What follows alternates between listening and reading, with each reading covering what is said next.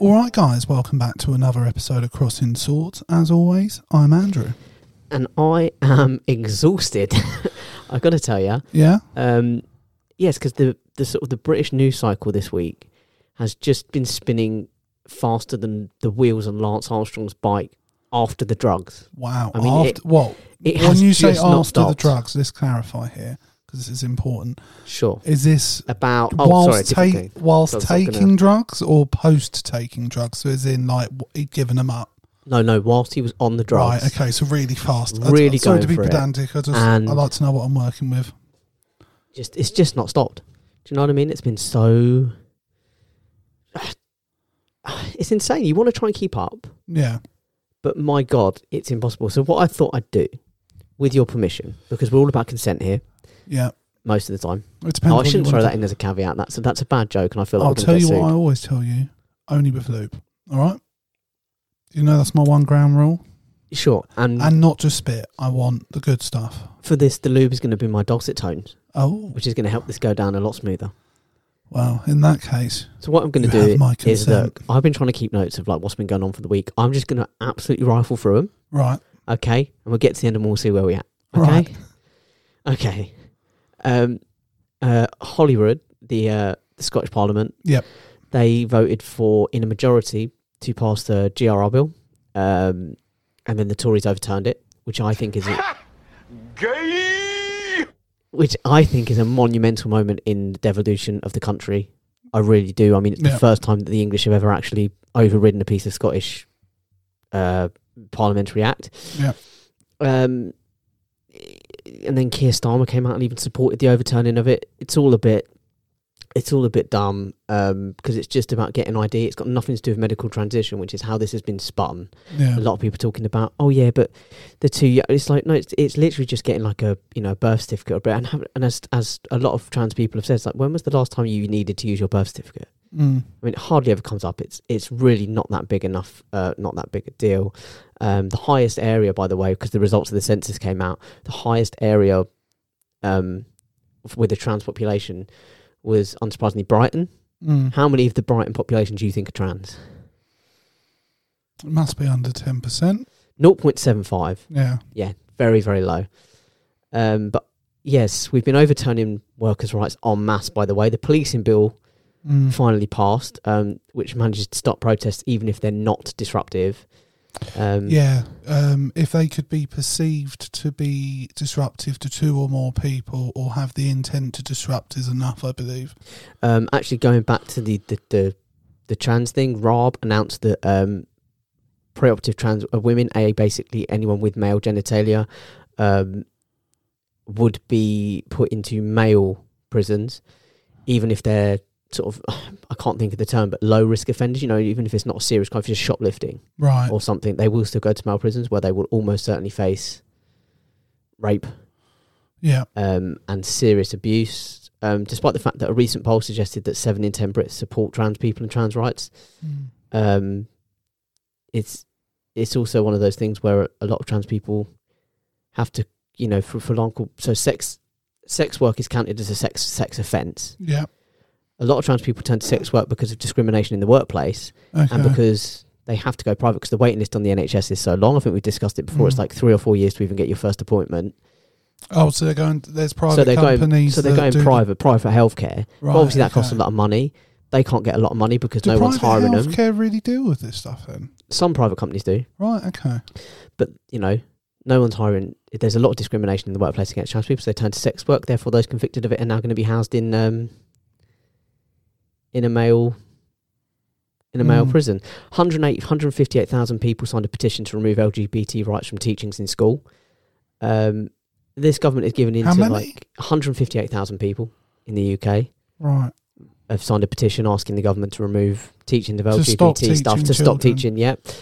The government is giving into more far right rhetoric. Like, I don't like to use the N word. Not that one. The other N word. But like, we are in Nazi territory here. We have been marching further into it, and we are just getting into that dangerous territory. With that one, I wonder, particularly because of what this country's like, we have a real issue about just sex education in general. And I wonder is that a part of that? rather than anti-trans, if you get what I mean. I know it's just about picking a minority group and saying, right, let's really go for these guys. Yeah. Another criminal in the police who obviously more than one 49 offences of rape, basically, from this one police officer. The Metropolitan Police announced that due to subsequent vetting and investigations, which they've launched into their own police force, that there will now be 2 or 3 Met officers in court over the next few months. Okay. And that's just the ones that they were really easily able to find proof on to take them to court. Yeah. 2 or 3 every week for the foreseeable future. Are you aware of Suella Braverman and the Holocaust survivor? No. She was challenged by a Holocaust survivor who stood up and said that, look, I think that the language you're using against immigrants is dangerous. It's fear-mongering, it's hate-mongering. And she it's said, awfully and it was similar. And not to get into the Nazi territory, but she said, it was extremely similar to the language that was being used right in the immediate precedent for my family being killed and me coming over here. And she said, I'm not going to apologise for that, and I'm not going to stop using that language. Imagine saying that to a Holocaust survivor. Speaking of Hitler, what was termed a TERF, a trans-exclusive radical feminist.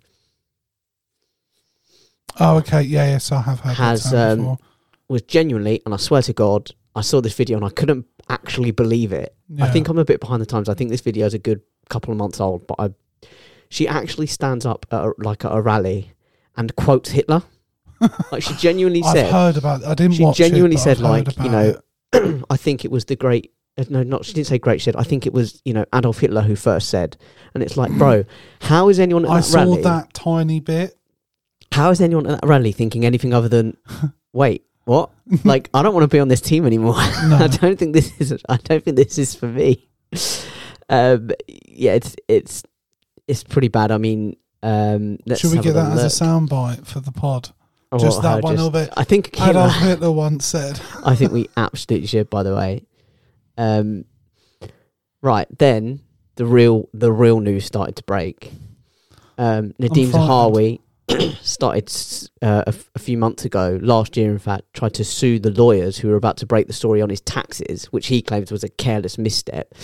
The whole thing is around YouGov was set up in a trust, and therefore he sort of managed to avoid tax on it. It's to the tune of about 27 million. And he, rather than go to prison, like most of us would, he agreed a settlement fee with the HMRC whilst he was Chancellor, basically. Like, he was in charge of this company for a while, this branch of government. I mean, look, he clearly knows how to manoeuvre money.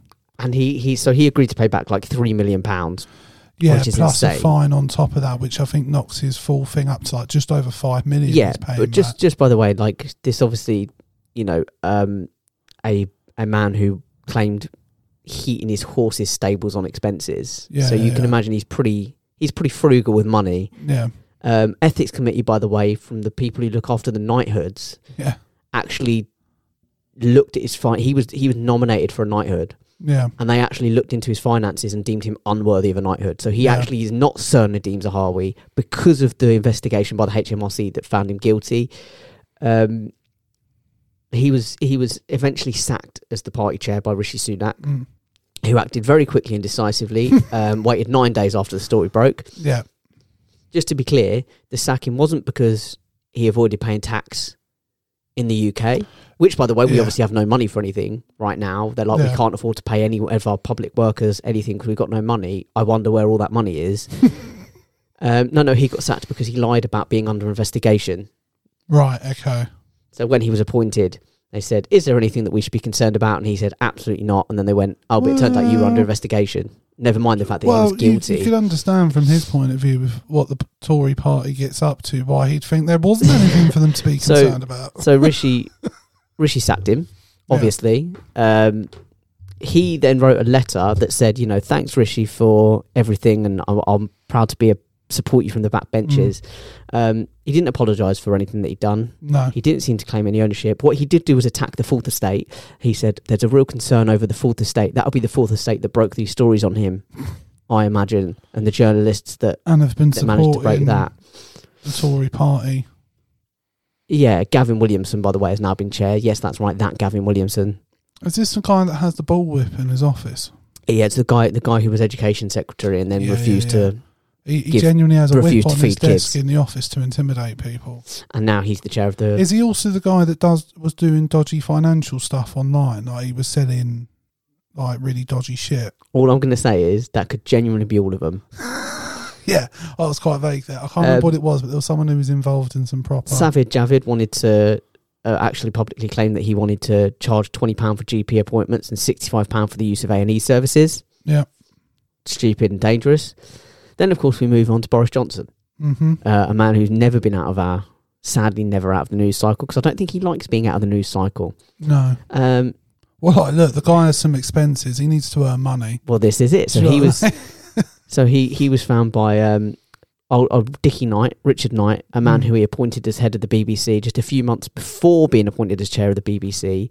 He facilitated a loan guarantor in the way of this bloke. Of course he did. This bloke is a Canadian businessman who is distantly related to Boris. Yeah, but he doesn't know Boris. So he's reached out to Richard Sharp and said, can you put me in contact with him? Who's put him in contact with Simon Case.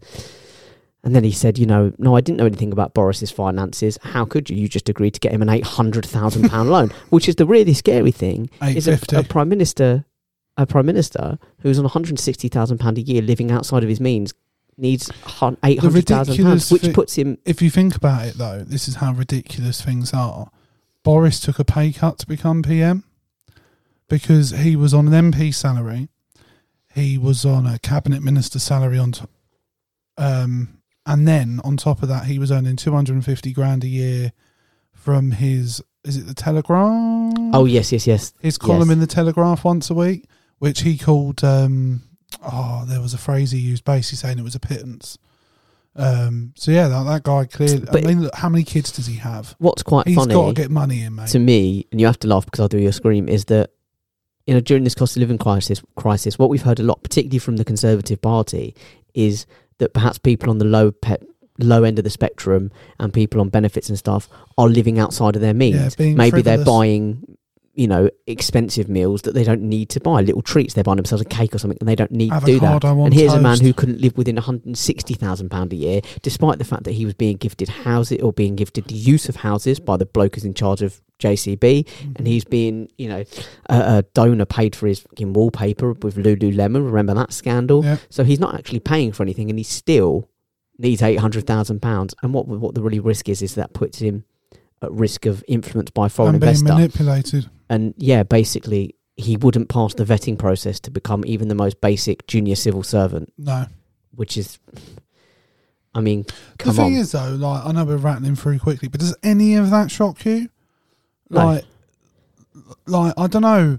I feel like when people do this outrage thing, when these things come out, and that's even if they do it at all, but I'm like, of course, yeah. Just to be clear, he's now being independently investigated by the father of Rishi Sunak's head of policy. So there's no corruption there. And do you remember when I said to you a while back, a good few episodes ago, that I think Boris Johnson just sort of stumbled upon a technique that worked and he just kept going with it? Yeah. When we were talking about how calculated he was. Well, true to form, he popped up in Ukraine for a photo op after the story broke. It's what he knew. It's what he worked last time. Yeah. So he went there again. He's now completely irrelevant to the Ukrainian. He has no sway. He can't do anything. He can't do anything. He's just gone there and been a nuisance. Or do you reckon he's saying to him, "Don't worry, mate. In a little bit, I'll be back." It's just sort of stand up and they're like, "Oh, we've actually got a lot going on." He's like, "Yeah, these new, new marble pillars are they? Didn't you used to have a building over here? It got knocked down. We're in the middle of a war, mate. Can we just?" He's just, what a bumbling fucking dick. Let's have a little look. By the way, Richard Sharp as well, by the way, was only the second ever chairman of the BBC to sit on the panel when selecting the head of news. So usually when they select the head of news, BBC News, the chairman isn't involved in that decision. Right, okay. Ever. Twice. And the BBC, bear in mind, the BBC has been going since sort of 1925 or 1922. In fact, they celebrated their centenary year last year. 1922, that's 100 years. Only twice, including this Richard Sharp, has the BBC chair ever been involved in that selection process. It worried a lot of high ups at the BBC and a lot of peers. They were really concerned about that. Then a leaked letter from Simon Case, who was Boris's advisor, who Richard Sharp got in contact with to suggest this loan. A leaked letter from Simon Case suggested that was written to Boris Johnson that said, with his upcoming announcement as chair of the BBC, this Richard Sharp, that Boris stop asking for advice on personal finances because it's now officially a clash of interests. Yeah. So that suggests that Simon Case knew that they were still... Yeah. They knew about his financial thing right up to then. Nothing about what was going on. Rishi Sunak was then found without a seatbelt on. Yeah. Is that just an attempt to distract from all other stories? Or maybe trying to distract from a story we don't even know yet? I don't think it was meant to be I just think I made a mistake. The response from the right was to show a picture of Keir Starmer in a car, quite clearly wearing a seatbelt, claiming that he also wasn't wearing a seatbelt. Rishi Sunak, by the way, co-founded a hedge fund that has large stakes in Moderna. Do you remember that company that did the vaccine? And he refuses to say whether he still has a part, whether he's still a part of that hedge fund or whether he still has stakes in it. And it's estimated to be somewhere in the tune of, I think it's about £300 million stake that he's got in this company, or that this hedge fund has in this in Moderna. Carol Vorderman, by the way, is the one who's been dropping a lot of these bombs because she's friends with Dan Needle, who is a lawyer, who initially was looking into the Zahawi thing. Yeah. And by the way, there was a great moment on This Morning when Alison Hammond, it must have been a Friday because it was Dermot and Alison, and she just kind of went, "They're all corrupt," and she yelled, and then she puts her finger to her and she goes, "But anyway," and she's like, I don't know what the producers told her. Yeah. Move on now. She's like, but anyway, it's very tough out there, and anyway, absolutely loved that. Then, of course, there's what I would describe as possibly one of the most despicable things to have happened in politics or from politics in recent memory, which is, are you aware of Jonathan Gullis? I'm not. So I don't know if you're aware of this story, but in Brighton, there is a facility that houses mostly orphaned children who have been coming across in the boats, who have been coming in on the back of lorries and stuff. So the illegal immigrants, but it houses the children that are mostly, their parents didn't make the journey or they sent them without them. It's housed so far about, now this is quite a shocking stat, so it's housed so far. These are kids that have gone missing? Yes, it's housed about 600, 700 kids, and 200 of them have gone missing, sometimes even being reported as being just straight bundled in the backs of vans. Now, this has been reported a number of times to the Home Office, and they've asked for extra patrols. They've asked for a change, because everything has to be signed off by the Home Office, by the way. So they've asked for like a change in the schedule. So they kind of asked, well, can we maybe, at least if the perpetrators don't know what we're going to do when we're going to do it, we might have a bit of a better chance. While this was brought up in Parliament by Labour, I can't remember who did it. I think it might have been Angela Rayner. Don't quote me on that. Jonathan Gullis shouted from the backbenches that they shouldn't have come here illegally then. Children being kidnapped. Absolutely shocking. Then, of course, we move on from that absolutely sickening, depraved comment, which, by the way, he's not even come out and said anything about. 30p Lee Anderson bragged online about paying a woman in her 30s not enough to live on her own. She simply rents a room in shared accommodation, living like a student, basically. But he claims that she doesn't need a food bank. Probably unlikely anyway, though, because it turns out her dad is the former head of the British Army. The HS2, which was originally meant to run from Euston to Manchester, will actually only now go from Old Oak Common to the West Midlands. Yeah. So that's not even doing the whole journey, and that's been a huge cost of money and a huge disruption for a lot of people. Wasn't that another Boris project? Yeah. Meanwhile, stateside, this is probably one of my favourite stories. This is bordering on the side of light. Okay. Stateside, the FBI guy who deduced that there was no Russian influence in the 2016 election. Yeah. When they were like, well, you need to look into whether the Russians interfered with Trump's election. And this was the guy at the FBI who was in charge of that case, and he said, no, there was no interference. He's now being investigated and charged for taking Russian money, which is just perfect, isn't it? Isn't it? Yeah. That's pretty good. Like I said, the Braverman thing, which obviously happened, and then about a week later, it was Holocaust Memorial Day, which just seems really pertinent given what was going on. Car manufacturing in the UK is at a 40-year low. In 2016, we were putting out approximately 1.5 million cars. 2022, that's now down to 775,000. That is literally half the output. Jeremy Hunt gave a speech saying that we need to grow the economy without actually outlining how we might do that. Apart from suggesting that retirees get back into the work to fill the gaps left by Brexit. Yeah. The Metro reported that the Tories congratulate themselves on slashing fire regulations just months ahead of the Grenfell fire, wanting to abandon a quote-unquote health and safety culture that was hurting big businesses, and claiming to have reduced some companies' fire checks time from 6 hours down to just 45 minutes. Yeah. Recent polls show that 63% of people in the UK currently want to rejoin the EU, compared to just over 30% that want to stay out. Yeah. In sports news, Chelsea owner Todd Boehly is treating the transfer market like a fucking Panini sticker album. And to top it off, the Daily Mail had a front page story spurred on by Boris Johnson's interview with Nadine Dorries on Talk TV, where he claimed that over the phone, Putin threatened him with a missile. And honestly, I can say that I spent the last few days hoping nothing else would happen, because... I mean, as you can tell from this intro, a lot's happened. Yeah. Right? I've covered a lot. I've probably missed a lot. I just didn't want to have to keep adding to this list. And there's so much to cover. I mean, when I started, I remember when I messaged you and I said the GRR thing had just gone through, and I said, I really want to discuss it because I think it's a monumental moment in the devolution of the British nations. And then everything kept coming. And so the one question really is, where do you want to start? Or what have I missed? Is there anything that you wanted to throw? I can't think of it. I mean, we've been sat here a while already now, just listing. Just listing. Not talking about, just listing. I think we'll start with what you started with, which was the GRR. Sure. I didn't, to be honest with you, it only came onto my radar when I heard we'd overturned it. I wasn't aware Keir Starmer had supported the overturning of it, which is really disappointing.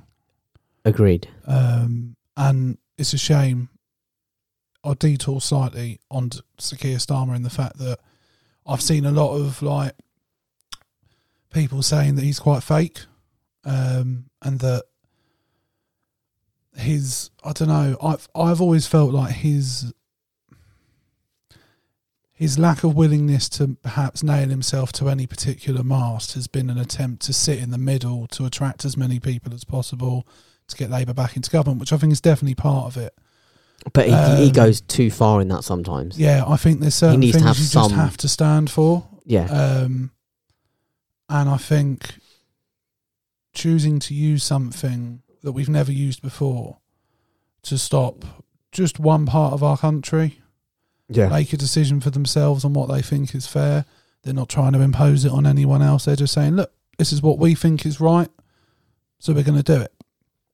I know the Conservatives have made certain claims as to why they've done it in terms of legal issues it might cause. A lot of their thing is the age, right? So the bill is from 16, and a lot of them have said it's too. Now, bear in mind, there was one backbench Tory MP that came out and said, well, I should point out that I recently found out, as a result of this bill, that actually in February this year, the law is going to change so that the legal age for marriage is actually going up to 18, where previously it's been 16. But her point that she made was, well, at 16, for all my life, and even now as we record this, you can get married, you can work and pay taxes, have sex. you can have sex, you can have a baby and start a family, but what you can't do is get a bit of paper that says a different gender kind of thing. And this is a Conservative. Obviously, I know sometimes you don't line up with all of the values of a party and whatever. Yeah. But her thing was like, this just is ridiculous. Yeah. Either 16's old enough or it's not. What bothers me about it the most is, what are we actually doing that for? And to me, the only real reason I can think of, particularly for the Conservatives, I don't really understand why Labour would then support it. But for the Conservatives, it's appealing to a certain base, isn't it? To the small minority that are vocal and are horrible, are homophobic, are racist, transphobic, whatever you want to put on them, it's what they are. And I think for a lot of people, there's a lot of... But I don't understand. I understand why they're doing it, but I don't understand why they're doing it. For a lot of people as well, there's a lot of internalised homophobia that they don't even understand. And the thing is, and I've said it before, I don't know if it's internalised homophobia. Could it more be that people aren't comfortable in themselves? I just think for a lot of people there is a lot of internalised homophobia. Yeah. But the whole, as it's been said before, and as is proven by the petition that was started to remove all LGBT teaching from school, it's like, that's great. They start with trans people, and you all look back and go, well, maybe it's not that big a deal. And like you said, it's like this is less than 1% of the population we're talking about. But make no mistake, they will then move on once they've, for want of a better phrase, once they've eliminated trans people, they will move on to other queer people. Yeah, like, make no mistake, that is the move. And like I said, we're sort of seeing that. I mean, this is the country that brought back... I just don't get why this is happening. Really. I think it's quite simple. I think it's look, like I said, trans people make up less than 1% of the population. So ultimately... Is it just an easy the decisions target? you make, will only affect a very, very small number of people on it. So it's not like you're going to get... Even if you get backlash and you get all these people going, I'm never going to vote for them, you're talking to less than 1% of the population. Could it be as cynical as there's less foreigners coming in this country now, so we need another target? Well, what I was going to say is what it does is it allows them to control the narrative and say, right, we're going to spend the whole time talking about this group of people because what we're doing when you're talking about this group of people is you're not talking about all this other shit that we're doing. And I think it's as simple as that. I think it's a shiny keys. I think with this issue in particular, there's nothing really controversial to have an issue with. I've always been quite upfront with my issues when it comes to people transitioning. And it's not even like I have an issue with anyone transitioning, because I don't. What I mean is my hesitation towards things like how young someone could be to transition. Do you know what I mean? I don't know what the science is on it. So where would you stand on this bill, this 16 bill? Like I said, it's nothing to do with medical transition. It's just about ID. Like, makes me slightly if it's for ID, that doesn't... That's it. It's just to change the birth certificate. If it was in terms of being allowed to actually physically... I don't know what the age is currently in this country for someone to be allowed to actually go through the process of transitioning. I think it's the same. I think... I'm maybe well off. I'm basing this on nothing. But I think it's the same as, like, getting a tattoo or something. I think it's like you can get it younger, but you have to have parental or guardian permission to do that. Because my main issue is... I don't know what it does to the body that as it's developing to fuck with what's going on. Well, do you know what I mean? To change the process. The key is in, when you do it at a young age, the key is quite in the name of what you're given. You are given puberty blockers. Right. They block puberty. What that means is if you... thing to do to no, because it's completely reversible. Right. If you come off of them, puberty kicks in and you will start going through puberty for your... But whatever you're assigned at birth. What effect does that have on the body doing that later down the line when it should have happened earlier? Well, that puberty blockers are only given younger. Right. So they're only given people who are going through or who are about to go through puberty. Say, like, your body was meant to go through... Because everyone's different. No one goes through puberty at the same stage. But say, like, someone who was 12 wanted to transition and they haven't started going through puberty yet. And they're on these... How long are they on them for? I don't even know.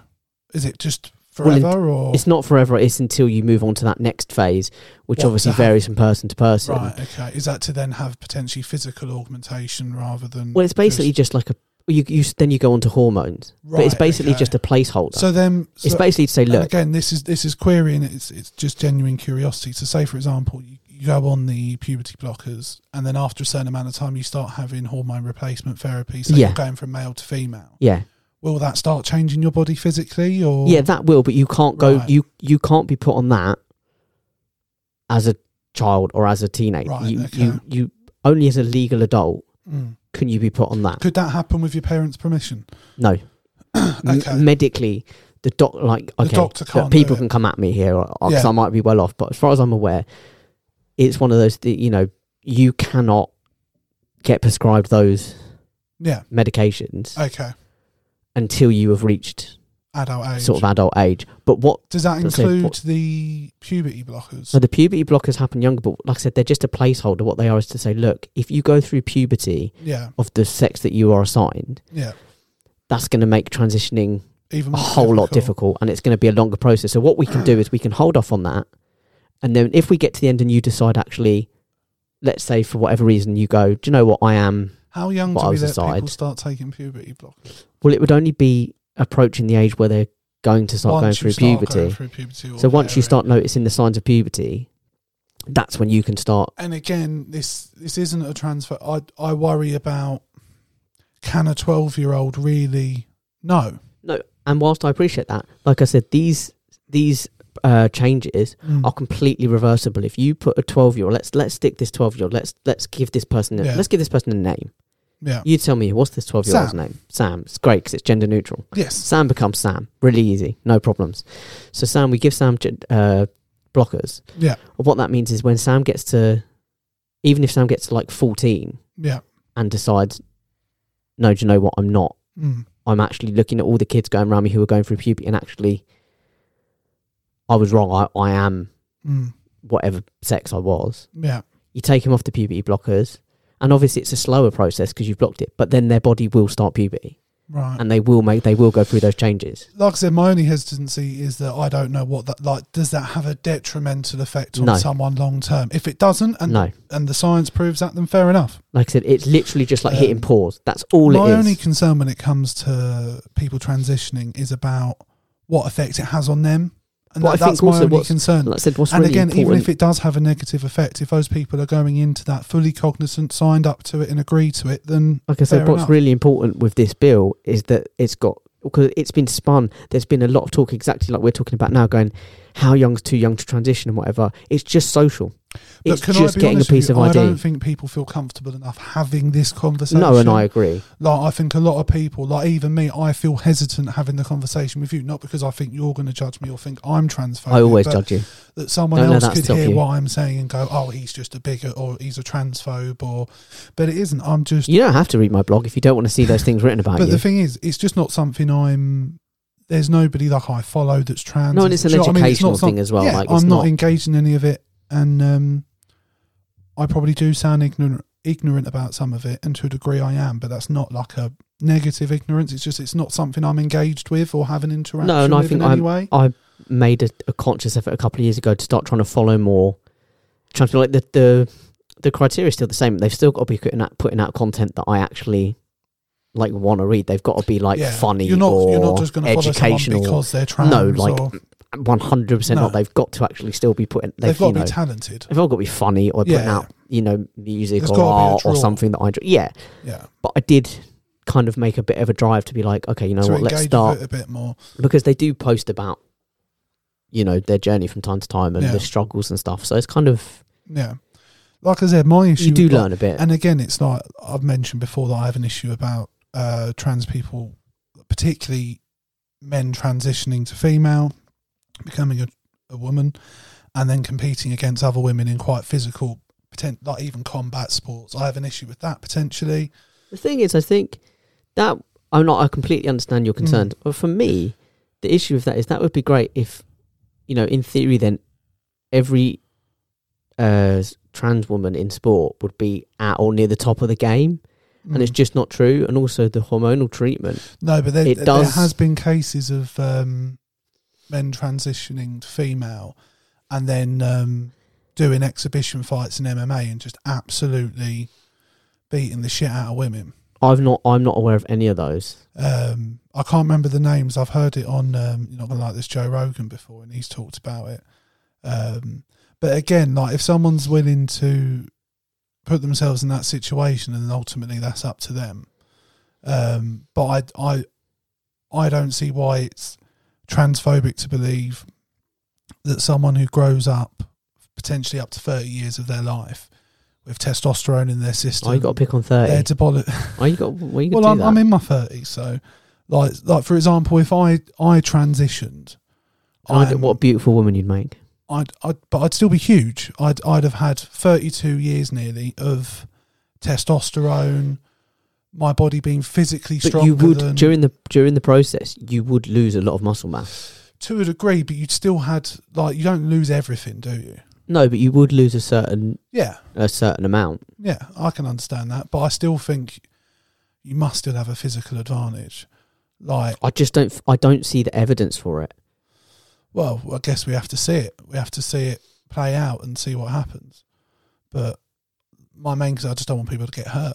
There are no sport. I know you've mentioned there the MMA, but there are no sports that I'm aware of even at an amateur level, someone's transition, someone who has transitioned has then, like I said, been either at the top or near the top. They kind of just properly opened themselves up to. No, but that's why I said at an amateur level. Even you know, it's like not really. Yeah, but you could argue someone at amateur. I guarantee, level, if they had, we'd read about it.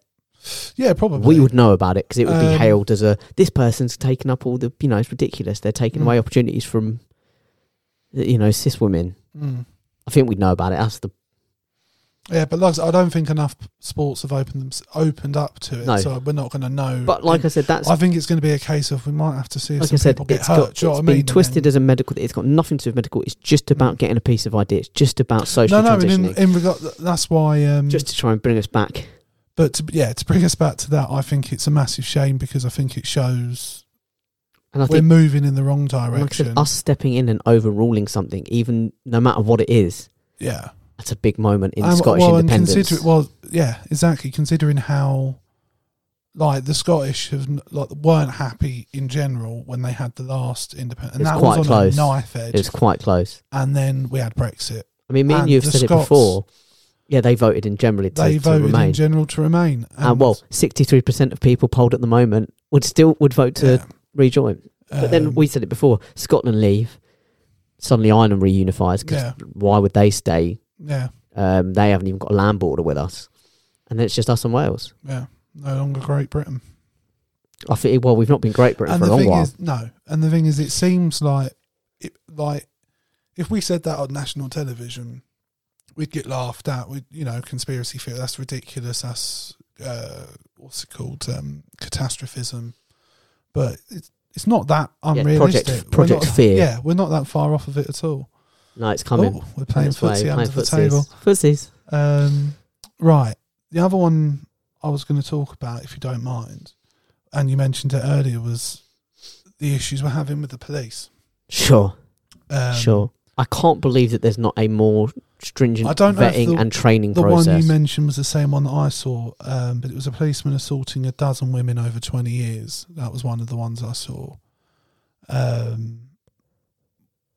How does that make you feel about the police? Honestly, historically felt about honestly, no different, because I think for the last few years, my opinion of the police has been very low. And that's not to say, just to be clear, that's not to say individual officers, because I have met and interacted with a number of absolutely fine individuals who genuinely want to make a difference to the community. But on the most part, on an institutional level, my opinion of the police has been really low. They are institutionally and systemically racist. Okay, they do offer no support for women and victims of. They actually, there are a number of.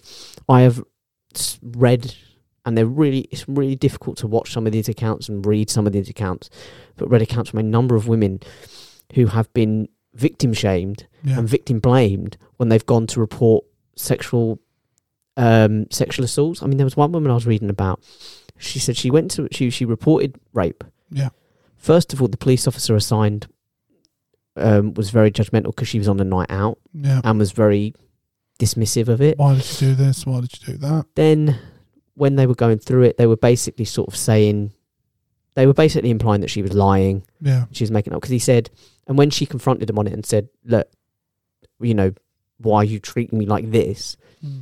One of them said to her, well, look, we get a lot of women lying about it, ruining blokes' reputations. So, you can understand where we're coming from. That's not their job, though, to make that judgment. No, it's absolutely the wrong thing to say. And then that was the captain. Oh no, the intendant at a particular station. Yeah.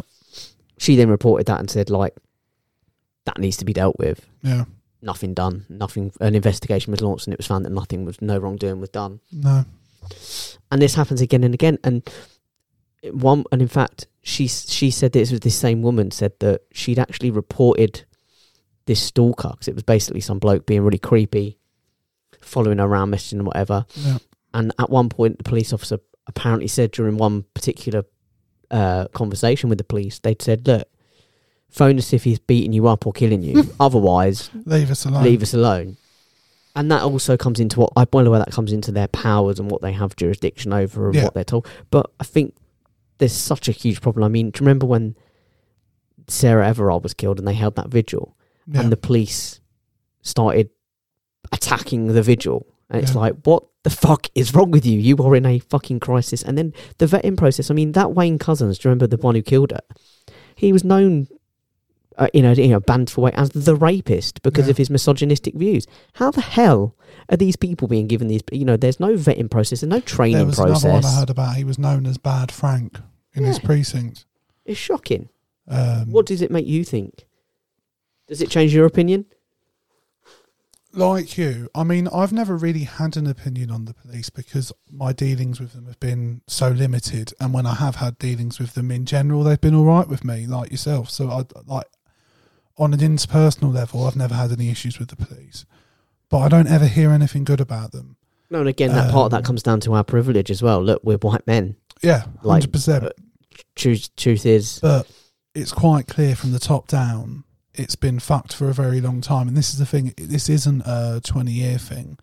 There's a running theme and it's a wider issue, and this is one of the reasons I want to talk about it, is what the fuck are men doing and what have we been doing, man? Because from time immemorial, we'd use power, position, influence and money to just fucking abuse people. And I don't get it.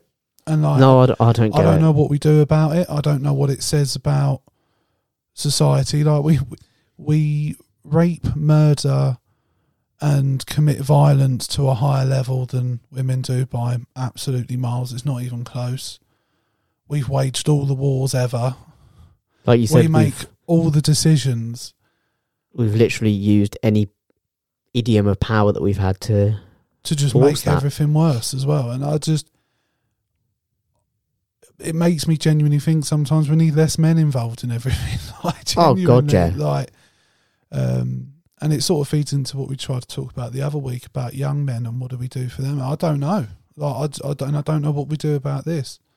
I think it has to come down to, and I think it's something we've talked about before. And I've heard there was a really good stand-up set by Daniel Sloss. I don't know if you saw it. It was a couple of years ago, maybe now, and we might have even talked about it on here before. But about what needs to happen is that we call each other out. Yeah. That if you have a group, have you ever called anyone out on it? I must just be very fortunate that I've had a group of friends that we. I've had it at work. We don't behave like that. What did you have happen at work? It's like small comments, like there's one guy who was like, it was in the summer and we passed some woman and she was in like short skirt and a vest top, whatever, and he said something to the effect of like, oh, these women wonder why they get targeted, going around after her. I'm like, well, no. I'm like, she can walk down the street naked. The omen is not on her to not get raped. No. The omen is on us to not rape her. But do you see what I mean? That someone could actually say that. Say what? To say about rape. Do you know what I mean? It's just... Oh, yeah, no. But I did... What I've just said to you, I did say, I did kind of... I try. Yeah. I'm not perfect. I'm sure I don't. Like, it's not something I've ever really come across. Like, I've been involved in groups of blokes, and you talk about some stuff, but it's never in your group. You're the misogynistic one. I don't think I am. No, we've listened to the podcast. You're the misogynistic one, mate. I've just sat here and said men should be involved less. Like women should. An elaborate cover. Yeah, I'm infiltrating them, Jake. Shh. Then birds won't know what hit them. Exactly, they will. My fucking fist. It was no. So with the husband, I mean, are you like the stat as well? Like, we're such an emotion. I think part of it comes down to this as well. Not so much for the rape, but certainly for the domestic abuse, is that because we as men and that sort of toxic masculinity aren't taught to deal. We aren't even taught to acknowledge emotions. We aren't meant to have emotions, so we have no coping mechanisms. So when we get really emotional over things, like football, like they said, when England lose, domestic violence cases go up. Yeah. That's because men don't know how to deal with the emotions. They don't even know how to recognise emotions, let alone regulate them or cope with them. Does that not just feel like a cheap excuse, though? Oh no, I'm not saying it's a cheap excuse. I'm just trying to look at the. No, I know. I'm trying to look at the why. I'm trying to look at the. But I feel like we should have evolved past a lot, and like it does. Whatever area of the world you want to look at, whether it's big business, whether it's politics, whether it's money, there's paedophiles everywhere, like, and rapists everywhere, and abusers everywhere. And the paedophilia thing, I don't get that it. Child fantasy, like, well, no, obviously not. We're not paedophiles, despite the other episode, Jay. Do not diddle kids. Diddling kids is wrong. But like. One of my all-time favourites, by the way. Not paedophilia, that episode of Always Sunny. As soon as men get into a position of influence and power, or I think part of the problem is the men that go seeking influence and power. It's the old saying. That's it, yeah. It is. The ones who want power should be nowhere near it. Yeah. That's what it comes down to. And the ones who are the best at wielding power are the worst at seeking it out. So I was talking to someone recently who'd been tapped up by, obviously there's a lot of strike action going on at the moment. Which, by the way, did you see one of the junior transport ministers in a select committee hearing admitting that actually the money they'd spent fighting the strikes would have actually paid for the demands of the strike. They've actually paid more fighting the strikes than they would have doing it, which is quite a bleak. Of course, I have. Very honest of him. Yeah. But yeah, talking to someone who was asked recently, a couple of the guys at their work had sort of said, like, you should be the next rep of the union rep. Yeah. And he was like, I don't really want it. No. And then we had that discussion of, like, in many ways, that's probably why you'd make a good union rep, because you wouldn't be doing it because you want the power or the position. You'd be doing it because you genuinely think that you'd have your colleagues' interest at heart. Yeah. I definitely think there's a part of that. Look, yeah. Power attracts people who should be nowhere near power. Yeah. Because, like, not to pick ourselves up, but have you ever been attracted to positions of power? Myself, I mean, yes. Interesting. In what context? In what? Well, when I was at work, there was a period where I was just like, I'm just going to go as high as I can. Fair enough. And like in my early 20s, I was running stores on my own. And I liked at the time. I felt chuffed that I was like, yeah, I'm running a store. Do you know what I mean? Yeah. But only in the sense of achievement rather than what I could do with that position. It was just, I've got myself there. Do you know what I mean? Yeah.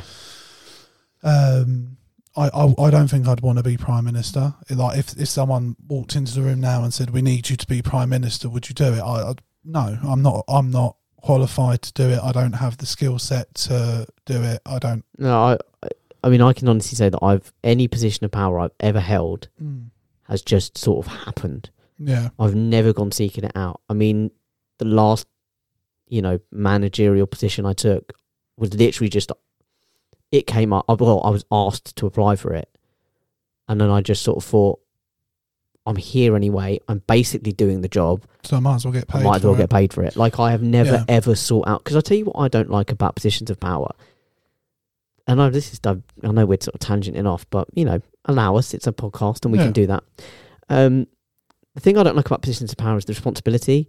Life is a lot easier without that kind of responsibility. Yeah. And quite frankly, no disrespect, particularly at like work, but it's like, I don't really give a fuck what happens at work. No. Why should I take on the responsibility for something I don't really care about? Yeah. It's not, it's just, it doesn't appeal to me. No. If I'm, for me, how I see myself, how others may see me may differ, but how I see myself is, if something needs doing and I've got to step up to do it kind of thing, I'll step up and do it. I've got no qualms about it, but I wouldn't seek to be in a position where I'm constantly, having to do things. If someone else is willing to do all that shit for me, or instead of me, not for me, great, fucking have at it. Yeah. And when shit hits the fan and I need to be there, I'll be there.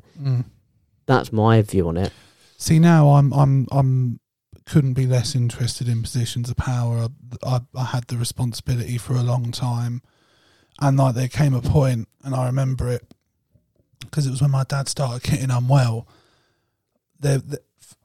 up until that point, the amount of effort I put in, it felt like it correlated with how my career was going. So the more effort I put in, the more that was appreciated. And then I started rising and, you know, getting trusted with more stuff. So it was why, as a team leader, I was running stores before I was even a manager, because the work I was putting in and the capability I was showing meant that they could trust me with that. And I got a kick out of that. I liked being someone that they could rely on to go and fix things.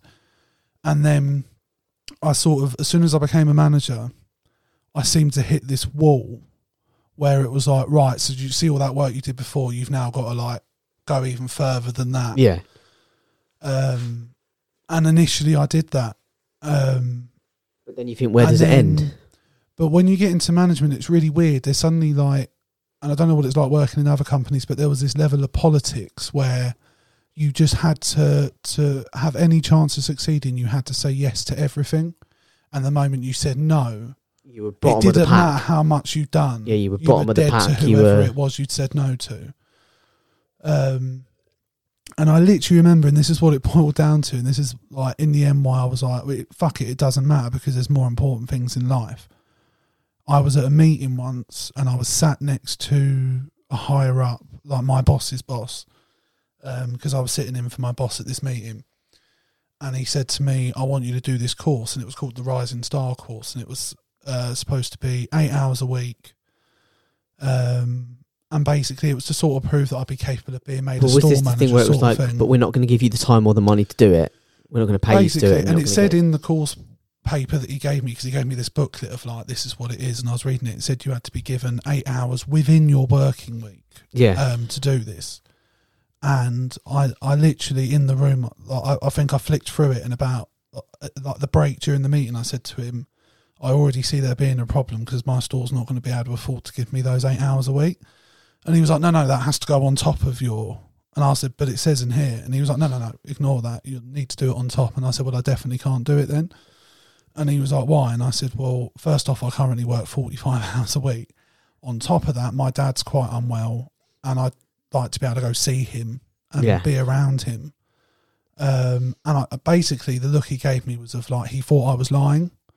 And then like 3 more times in that same day, he said, are you sure you don't want to reconsider your decision? And I was like, it's not a difficult decision to make. My dad's really unwell. From my perspective, that's actually really I'm already easy working really hard. If that's not enough, then, you know. And after that, my career just... And then even there was a point where, because I'd pissed that person off by saying no, he then left and I got a different boss. And that person literally met them once and they phoned my boss to say, we need to get him his own store. I was then having a conversation with her one day, and the person that didn't like me was waiting for her. And I could see the way he was looking at me because he was being made to wait for me, basically.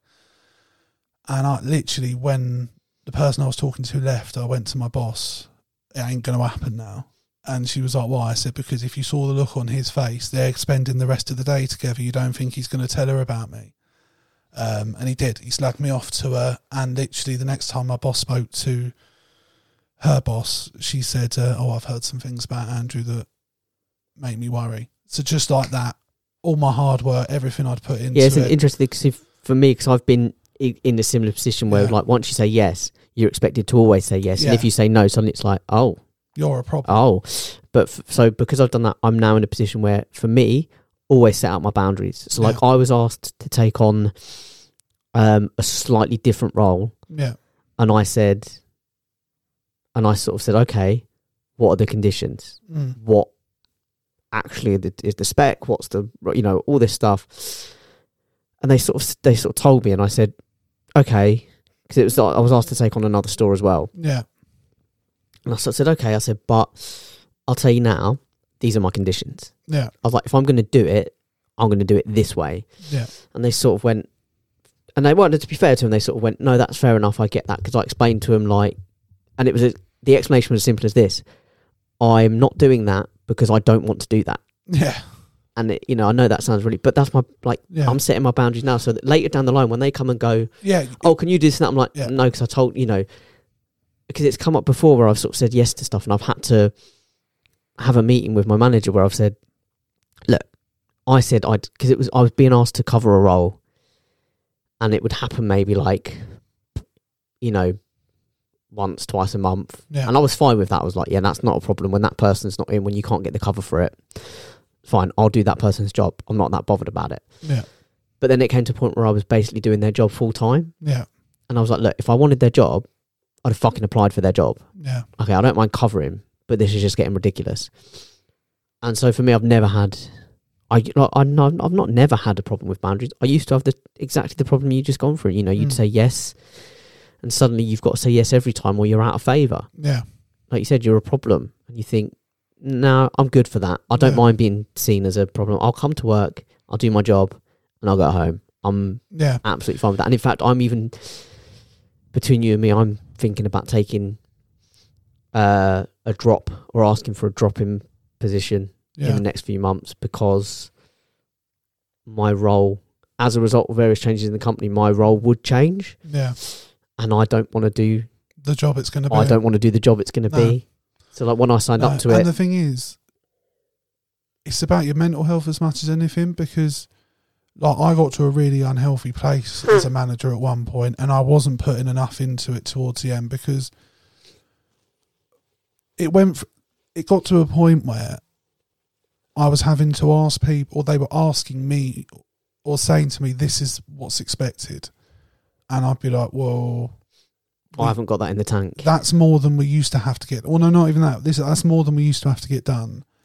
And I've got half the staff I did. Yeah, one of those. How am I meant to achieve that? And they're like, well, you just tell them it's got to get done. And it's like, but I wouldn't be able to get that done. And you pay me more than them, and I can't get that done. So how can I, with a straight face, go and tell them, you got to get this done? They'd be like, oh, because it just has to get done. It's like, yeah, but that... and I just... So it meant, like, basically, I became a pain in the arse towards the end. I was just like, no, I just got to a point where it was me or... It's a retail thing. Like I said, where I'm at now, it's not strictly retail. There's...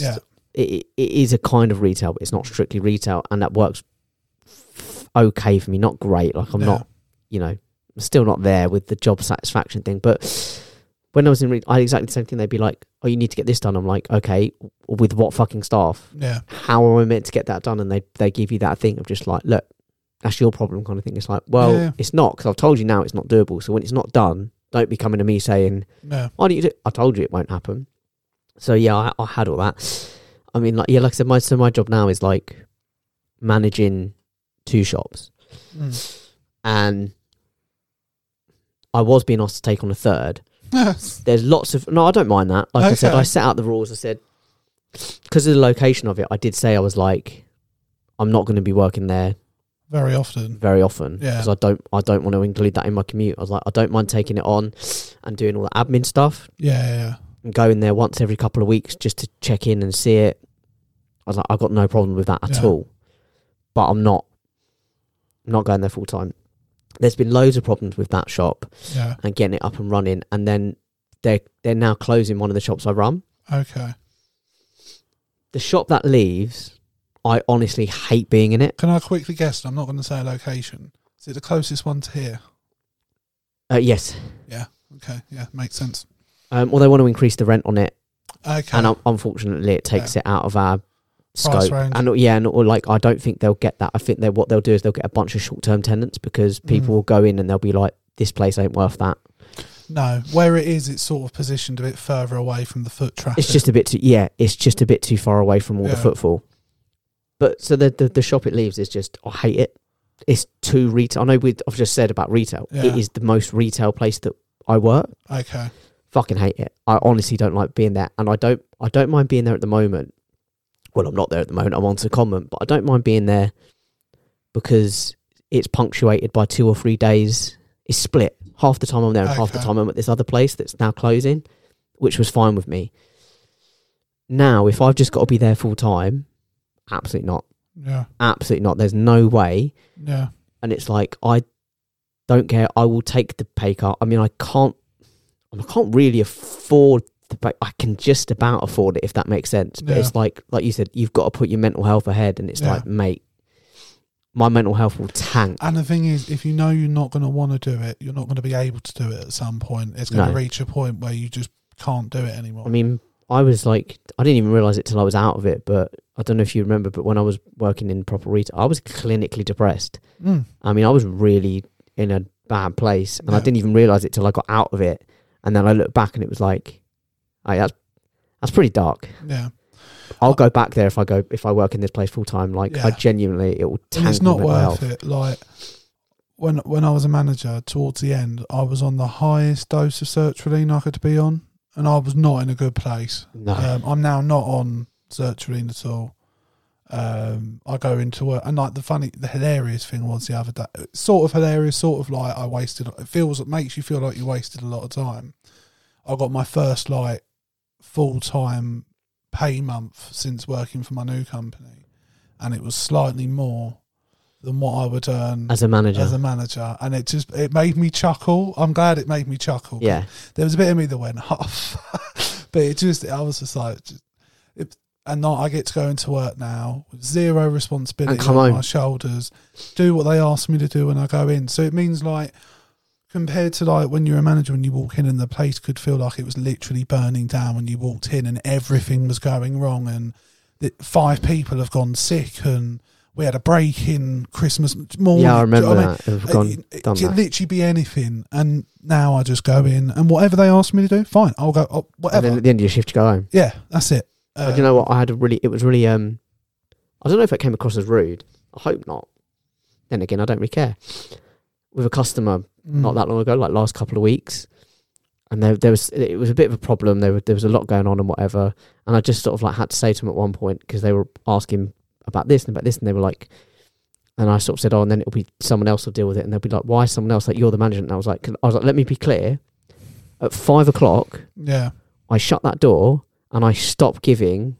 I mean, I didn't swear. So how did I phrase it? I said at 5 o'clock, I shut that door, and the job stays here. I was like, I do not take any of that home with me. I go home and I live my life. Yeah. I said, and then 9 o'clock the next day, I open up and I start again. Yeah. I said, but before 9 o'clock and after 5 o'clock, I do not care about this place. And I sort of said, I know that sounds really cool, and I know that sounds really, that's not what you want to hear, but I will do everything I can while I'm here, and while it's my job, but my job does not pay me beyond those hours. No, I will not work beyond those hours. No. And that's something that seems to be forgotten by a lot of employers as well. Yeah. But yeah. No. We've ended up talking a bit more about, like, I don't know, almost like mental health thing. Yeah. That's not really surprising considering how shit things are in the country in general at the moment. Like, in general, the last couple of weeks, despite all this stuff going on, not intentionally, because I've been working a lot, I just haven't had the energy to really keep up with everything. So, like, I've not really been in the weeds of it. I've just keep seeing things. No, I know. And, like, most of the things you've talked about, I've had a general awareness of, other than a couple. But and if anything, I felt quite good the last couple of weeks because I've just not engaged with all the depressiveness that's going on. And in general, I just try to engage with things I enjoy. Like, I tend to rewatch a lot of stuff I like now. We were talking before the pod came on. I'm saving up The Last of Us. I've heard nothing really but good things. It is really good so far. So yeah, things are good and bad, I guess. Do you know what I mean? Just where are you with your own mental health at the moment? All right. I have the odd wobble. It's difficult living away from Leanne. But she's amazing, and when we're together we make it work. So I'm lucky in a lot of ways. I'm lucky to be in a situation where I have a mum that I can live with and save up and get things sorted. You know, if I didn't have her, I'd be pretty fucked. I could be depressed about things that have gone wrong in my life and the mistakes I've made and not being happy where I am, particularly now. But I'm also fortunate in a lot of other ways, and that's what I tend to focus on. And instead of like lamenting and ruminating on the silly mistakes I've made or the bad decisions, I now my focus is on making sure I just don't make those same mistakes again and learning from it. So in general, I'm just trying to be more positive. It's not every day. There's some days where I'm a right miserable wanker. But just in general, I try to see things more positive now. Fair enough. What about you? Probably a bit more on the down at the moment, if I'm being completely honest. I think there's been a bit of stuff going on at home. Some of it I've spoken to you about. Some of it also there's a bit of an illness in the family, which that in itself doesn't affect my mental health, because I kind of see it as it is what it is situation. Yeah. And yeah, sometimes it's a bit heartbreaking, but like I said, I see it as a what can you that do? Sucks, but it is what it is. And we'll just get through it. But it's causing a lot of stress for some other members of my family, and seeing them in distress, is it's hard, quite upsetting. Plus, I think, like I said, I've sort of touched on it there, but job satisfaction is kind of really in the toilet, and I keep thinking, okay, change jobs, change career. And this is the thing. So, you know, when in the cost of living, we've heard quite a lot as well. We'll just go and get a better job. Like, I'm trying. No one will hire me because do you know what I mean? Like, because all of my background, all of my experience rather, is in retail. It's bar work and it's retail work. And quite frankly, and I've decided, like, straight off the bat, I'm not, whatever my next role is, it's not retail. No. I cannot pigeonhole myself any further into this industry. I just can't. No. Because I hate it. I'm so unhappy in this industry. I'm so unhappy in it. And all the people that I know that have moved out of it, most of those are people who were just in it whilst they got degrees for other things and stuff. Yeah. None of them have ever said anything bad about. None of them have ever said they miss it. No. None of them have ever said that it was like a move that none of them have even been indifferent about it and gone, you know, it was all right, and then I moved on. They've all been like, no, I'm glad I don't do that anymore. Yeah. But I do that. Yeah. And I think it's hitting me at the moment, particularly because my job's going to be changing a little bit. So there's uncertainty. It's hitting me about how unhappy I am with my job. And look, I'm at my job 5 days a week for, you know, at least half of my waking day, if not more, because obviously you've got to count in commute time and stuff. So, like, it's a large part of your time you're there, and if you're not happy with it. Plus, I've been really lucky. Like, so the secondment part of it as well is the secondment I'm on ends in like April, and so there's been quite a few people who've been on secondment. There's kind of been a shuffle around to fill a gap. I've been really lucky. I got the lucky end of the spectrum. Like, I'm in the best secondment. Yeah.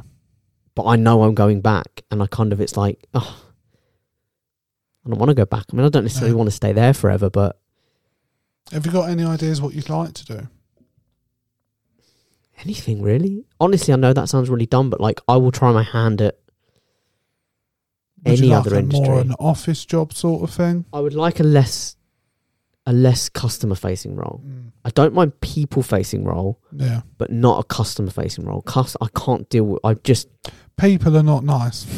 And I get... My patience for them is so limited. And I don't know what it is. When people walk into a shop, and it doesn't matter what shop it is, people seem to think they lose all responsibility to have to behave with any level of intelligence, common sense or decency. And I don't know what that is, but they seem to think because they're buying a service or goods from this establishment, that any requirement they have of you is a reasonable one. Well, also, I think people, you know, I'm not a salesman. No. And people sometimes think you are, so they'll ask, you know, they're expecting you to try and sell them the product, so they kind of like want to, you know, almost tease it out of you, and it's like, mate, I couldn't give a shit whether you buy this or not. It's entirely up to you. I mean, there was a bloke with a fan the other day, and I nearly snapped at him almost, because he was like, he kept pressing the button to turn the oscillation, and I kept showing him. I was like, well, that just turns the thing. And he was like, no, I want it still. I was like, okay, but you need to stop pressing the button then, because that just turns the thing. Yeah. And I was already quite short with him. And then he he kept saying, oh, it's a bit weak. Like, you know, it's a bit weak, isn't it? And I just sort of went... How much was it? Like 15 quid. And I just went, it is what it is. And then he said it a couple more times. I was like, yeah, it's a bit weak. And I just sort of went, oh, I can't make it go faster. I was like, I'm not a fan engineer. Yeah. That's what it is. You've seen it. And it was a bit... And it's like, yeah, I'm getting more and more like that with each passing day. That's not a once in a blue moon thing anymore with me getting short with customers. That's becoming quite a... Particularly with donations. I snapped at someone with donations the other day. It's like charity shop working. Because like 2 customers in a row brought in bags and they were like, oh, it's just clothes in there or just books, and there was other shit in there. Yeah. So then the third one came in within the space of about 2 or 3 hours, and they were like, oh, just some clothes in there. And I was like, is it? I was like, is it just clothes? And he was like, well, what do you mean? And I was like, well, is there other stuff in there as well, or is it just clothes? Can I take that donation as just clothes? Yeah. And then he was like, the missus packed it, I don't know. And I was like, because, if it's not clothes, yeah, I have to throw it away if I don't think I can sell it, and that costs us money. Yeah. It's like, so I can't take donations that I don't think I can. So is it just clothes? Yeah. Or are they? And I just sort of like really. He was like, forget about it, mate, I'll leave. Sorry. Oh, you do get that with people sometimes when they go and they offer you some absolutely dodgy old shit. Yeah. And they're like, oh, well, I'll take somewhere else then. Yeah. You're like, okay, I don't get what it is. Bye. When people have something that clearly isn't something anyone would want to pay for, just take it down the dump, man. Like, you're already taking it somewhere. It's because we're cheaper than the dump, aren't we? Are you? Yeah. It's free to go to the dump. No. You get a certain amount of free visits. You get a certain amount of free, plus it depends on what it is. Who's using all that allowance? Plus, it depends what it is as well. Yeah. Because this is changing. Anything that they can recycle, fair enough. But the stuff that you can't, now, what they have to pay up for. Until now, people are just being lazy wankers. It's not even, like, it's beyond lazy, because it's like, you're already leaving the house with this thing. Yeah. But anyway, that's where I'm at with it. Job satisfaction, very low. You've got to get on that, mate. I'm thinking about it. I'm trying. Yeah. You could try selling your body. No one wants it. I don't believe it. I was running free offers. There's someone out there. There's someone out there. Oh, you think I can make an entire sex work career out of one customer? If you're really good at it. If it's like an Arab sheikh, great. Yeah. I can make that career switch. If it's someone homeless, it's less. If it's just like, Steve from the local council. Yeah. Oh, no, I'm picking on councils there, but if it's just, some like boiler, I could some plumber or 100% something. believe some councillor putting up to your street corner, just sliding a note out the window. I'm just, if I'm honest, I'm grateful it's a note. Yeah. It'd be quite degrading to do that for coins. Yeah. You're going to have a verifier, though, like a fucking... Yeah, mate, I'm not taking those fucking dodgy notes. Yeah. I'll stand there. I'll bring a card machine. Pay by card. I could believe that as well.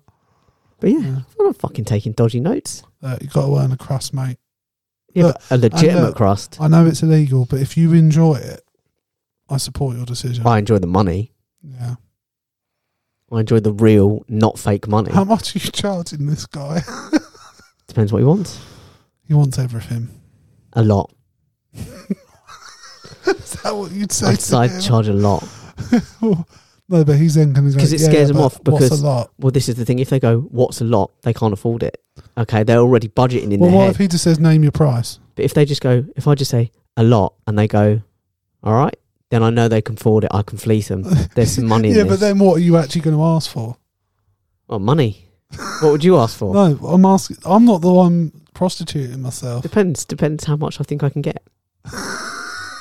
He drives up in a 5-year-old Jag.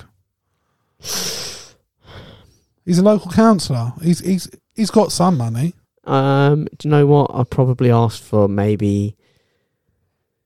What we're going for, an hour, a night? He wants a night. Oh, night? No. 2 hours.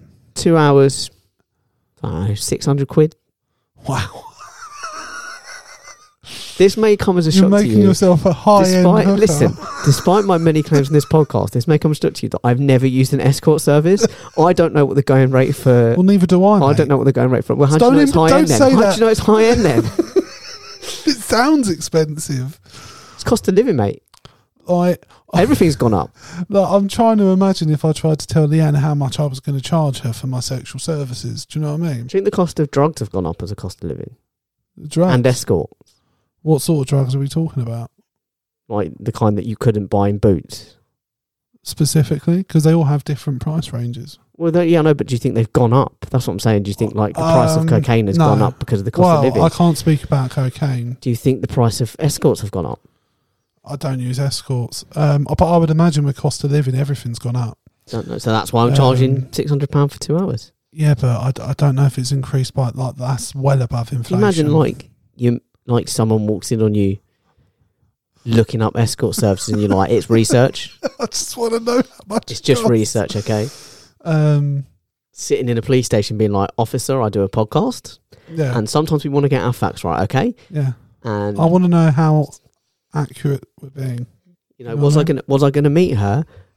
Yeah, but for the podcast, okay, so I could talk to her. Yeah, and it's companionship. It's companionship. Officer, it's all companionship. You know, we're just talkers. We just talk. But no, I know certain drugs haven't gone up. I know you know certain drugs haven't gone up. Crack cocaine, heroin, MDMA. Yeah, meth. You know, the price of a good night is still the price of a good night. Psilocybin mushrooms. Yeah, all of them. Other mushrooms. Yeah. Mushrooms have actually gone up. Everything's gone up, bro. It's ridiculous. Yeah. But I'm at that stage now where when people are like, God, how much is it? I'm done with hearing it now. I'm like, yeah, it's shit. Like, everything's going up constantly. Yeah, you lot voted for it. Deal with it. Yeah. Well, no, not even just that, but like people, like even like my mum will be like, oh, this is, and I'm like, yeah, I know, but like everything like you can pick the next time you pick up that would have gone up. So, you know, it's shit. We're all upset about it, but what can we do? Cry, I guess. Sell our bodies for £600 a go. Well, let me know how you get on with that. Sure. And if I suddenly see you pull up in a Jag, then I know it's gone well. It's gone reasonably. Or he didn't have 600 quid on him, and I took his Jag. Yeah, because that's a fair trade. If he's not got, I should have gone to the bank. Should have gone to the ATM, mate. How are you getting the Jag off of him? Well, he's not going to have his clothes on, is he? So I'll just sort of like nick his keys and walk away. What if you had sex in the car? I'm not going to have sex in his car. Not for 600 quid a night. No. No. What if it was one of his things? I want to do it in the back seat. All right, fine. But afterwards, you go and pick up something over there. And then just drive off. And then drive off, yeah. Fair enough. Well, you thought this one through, bro. It's pretty foolproof. I mean, I don't think you'll find a hole in this plan. Do I get to be your pimp? Are you going to want to cut? Yeah. Well, then I don't want to. I'm not offering you the protection and marketing that I'm going to bring. You don't even know anything about escorts. How are you going to protect me? I'll find out. You're going to do your own research. I'll tell you what, let's go away. We'll both do some research on this subject. I'm researching pimping. When we're talking to the police, they've got this episode to go back to. When it all started. They go, no, it's just for research. I didn't engage in any of the prostitution. I've just profited from it. I'm not actually going to become a pimp. Obviously, yes, I did a bit of pimping because I needed the experience to know how it's all well and good looking at the account of a pimp, but I want to know how I'd be as a pimp. Yeah. So to do that, officer, I had to. I just went on the streets with him. Yeah. I just sit there and offered his wares. Yeah. Would you be a salesman, or would you literally just offer protection? Both. I'm the full package. You're the full package. And you're selling to it. What cut do you want? I'm not greedy. I appreciate you're the one doing the deed, but my protection, my marketing, my expertise comes at a cost. This is the... you could almost do a Dragon's Den like this, couldn't you? Have pimps in the room, have a woman or man come in, a prostitute come in and be like, these are my numbers. I'm looking for a new pimp to, I'm offering you 10% stake for... Yeah. And then we negotiate. I feel 30 is a number. 30%? You must be joking. That 30 is a number. You're absolutely right. 30 is a number. It's sandwiched somewhere between 29 and 31. It's a number I'm comfortable with. Yeah, I bet it is. How much were you thinking? Like, absolute top 10. Wow. I mean, I was going to negotiate down and be like 8 or 7. The lowest I could go. The thing is, though, let's just remember this. I'm the one that's going the lowest any of us can go. Yeah, but what if he gets rough with you? Sort of morally. Who are you going to look to protect you? For 30%, I'll take the beating. The lowest I could possibly go. 20. It's just, I mean, at least you're in slightly more reasonable terms here. But that's as low as I'll go. But I'm charging £600 for it. I'm charging £300 an hour. So what's 20%? So if I work, that's 120 quid out of that I get. So if I work for, you're still left with what? 480. Yeah, but I'm just saying, if you're getting for 10%, it's covering my petrol. It's covering my food costs for that trip. And for 2 hours, that means my hourly rate's about £60 an hour. So if I do 3 hours work, 5 nights a week, you get 90 quid a night. Do you know what I mean? You're getting 450 quid a week extra sounds for very little. And how much are you getting? A lot more. Exactly. So everyone's a winner. Well, not everyone. Not them suckers we're charging. Look, you've shown them a good time. You've looked after them. I've shown them a time. I think we're overestimating my value. Mate, if you're charging them 600 quid, you better fuck a lot of. Do you know what? Honestly, I mean, I can't imagine being myself in a position where I would pay that way. But if I was paying like £600, the things you'd expect them to do. Well, not all I'd be thinking, no matter what she was doing to my dick, all I'd be thinking was 600 quid this is costing me. 600 quid, 600 of my hard-earned English pounds, and that's all I could think. Do you know what a mood killer that must be? Well, how hard it is to maintain an erection when I'm just thinking £600. This is £600. You're assuming that's the going rate. Yeah, I don't know what the going rate. I really don't know what the going rate is. If you know, you should email us at crossingswords19@gmail.com. We know you probably know through a friend. We know you probably know, because a friend knows. Yeah. We don't expect you to know. No, but talk to your friends. Let us know. Where can they do that, Jake? Where am I going to do that? Where can they do that? Anywhere you meet your friends. Anywhere your friends are, you can ask them. But where can they contact us? Oh, to contact us. They can contact us, crossingswords_podcast on the Instagram. On the Instagram. How old am I? Fucking hell, I shouldn't be charging £600 a night. I should be offering like DILF rates. They can find us Crossing Swords on Facebook. They can find us at Swords Crossing on Twitter. And they can find us on YouTube as well. They can. You can see the link to which will be in the description of this episode. Click on it, open it up, and see generally whether you'd be happy to part with 600 hard-earned pounds. For those for our international listeners, don't worry with the conversion rates, because it might not work out in your favour. You might not like that. I might put you off even more. So don't convert it into local currency. Just keep it at 600. If they're from Zimbabwe. Millions. I mean, if you're going to do it for 600 Zimbabwean dollars. No, God, no. But at least it sounds more appealing that way. I mean, like for our American friends, I think the current conversion rate leaves it at about, it would cost them about, I don't know, 780 dollars. That doesn't sound very appealing, does it? 600 is an easier number, just psychologically. So don't do the conversion rate. But you are going to charge them the extra. I wouldn't. Absolutely. I'll do the conversion rate when I charge you. But you just don't want them to do the conversion. But hypothetically, if you're just trying to work out whether you would, don't, because it might put you off. But have a little look, open up, and whether you want to pay £600 for this for a couple of hours or not, hit the subscribe button. Yes. Hit the like button. And click the share button. And share it, because sharing is caring, but obviously I only share at a price. Yeah. We want you to share for free. It does cost to share me, but yeah, you share for free. Share us for free. Yeah. Because we're giving you this entertainment for free. It's a hell of a jump to go from how's your mental health to how much would you charge to sell your body. There's no price I could put on me. I'm priceless. No, I reckon I could come up with a list. If you give me enough time, I can come up with a price list. And you let me know in the next episode. And I'll be damn sure I'm not charging you 30% as a pimp. No. Well, that's my price. My price is 20. Bottom end. I would prefer 30. 20 for me, you mean? If I was your pimp? No. Like, what are you offering me? Well, what would you want? What do you mean? What would I want? What is it? Well, if I was your pimp, what would you want? I don't really feel like you can offer me the protection. Mine's more of a marketing perspective.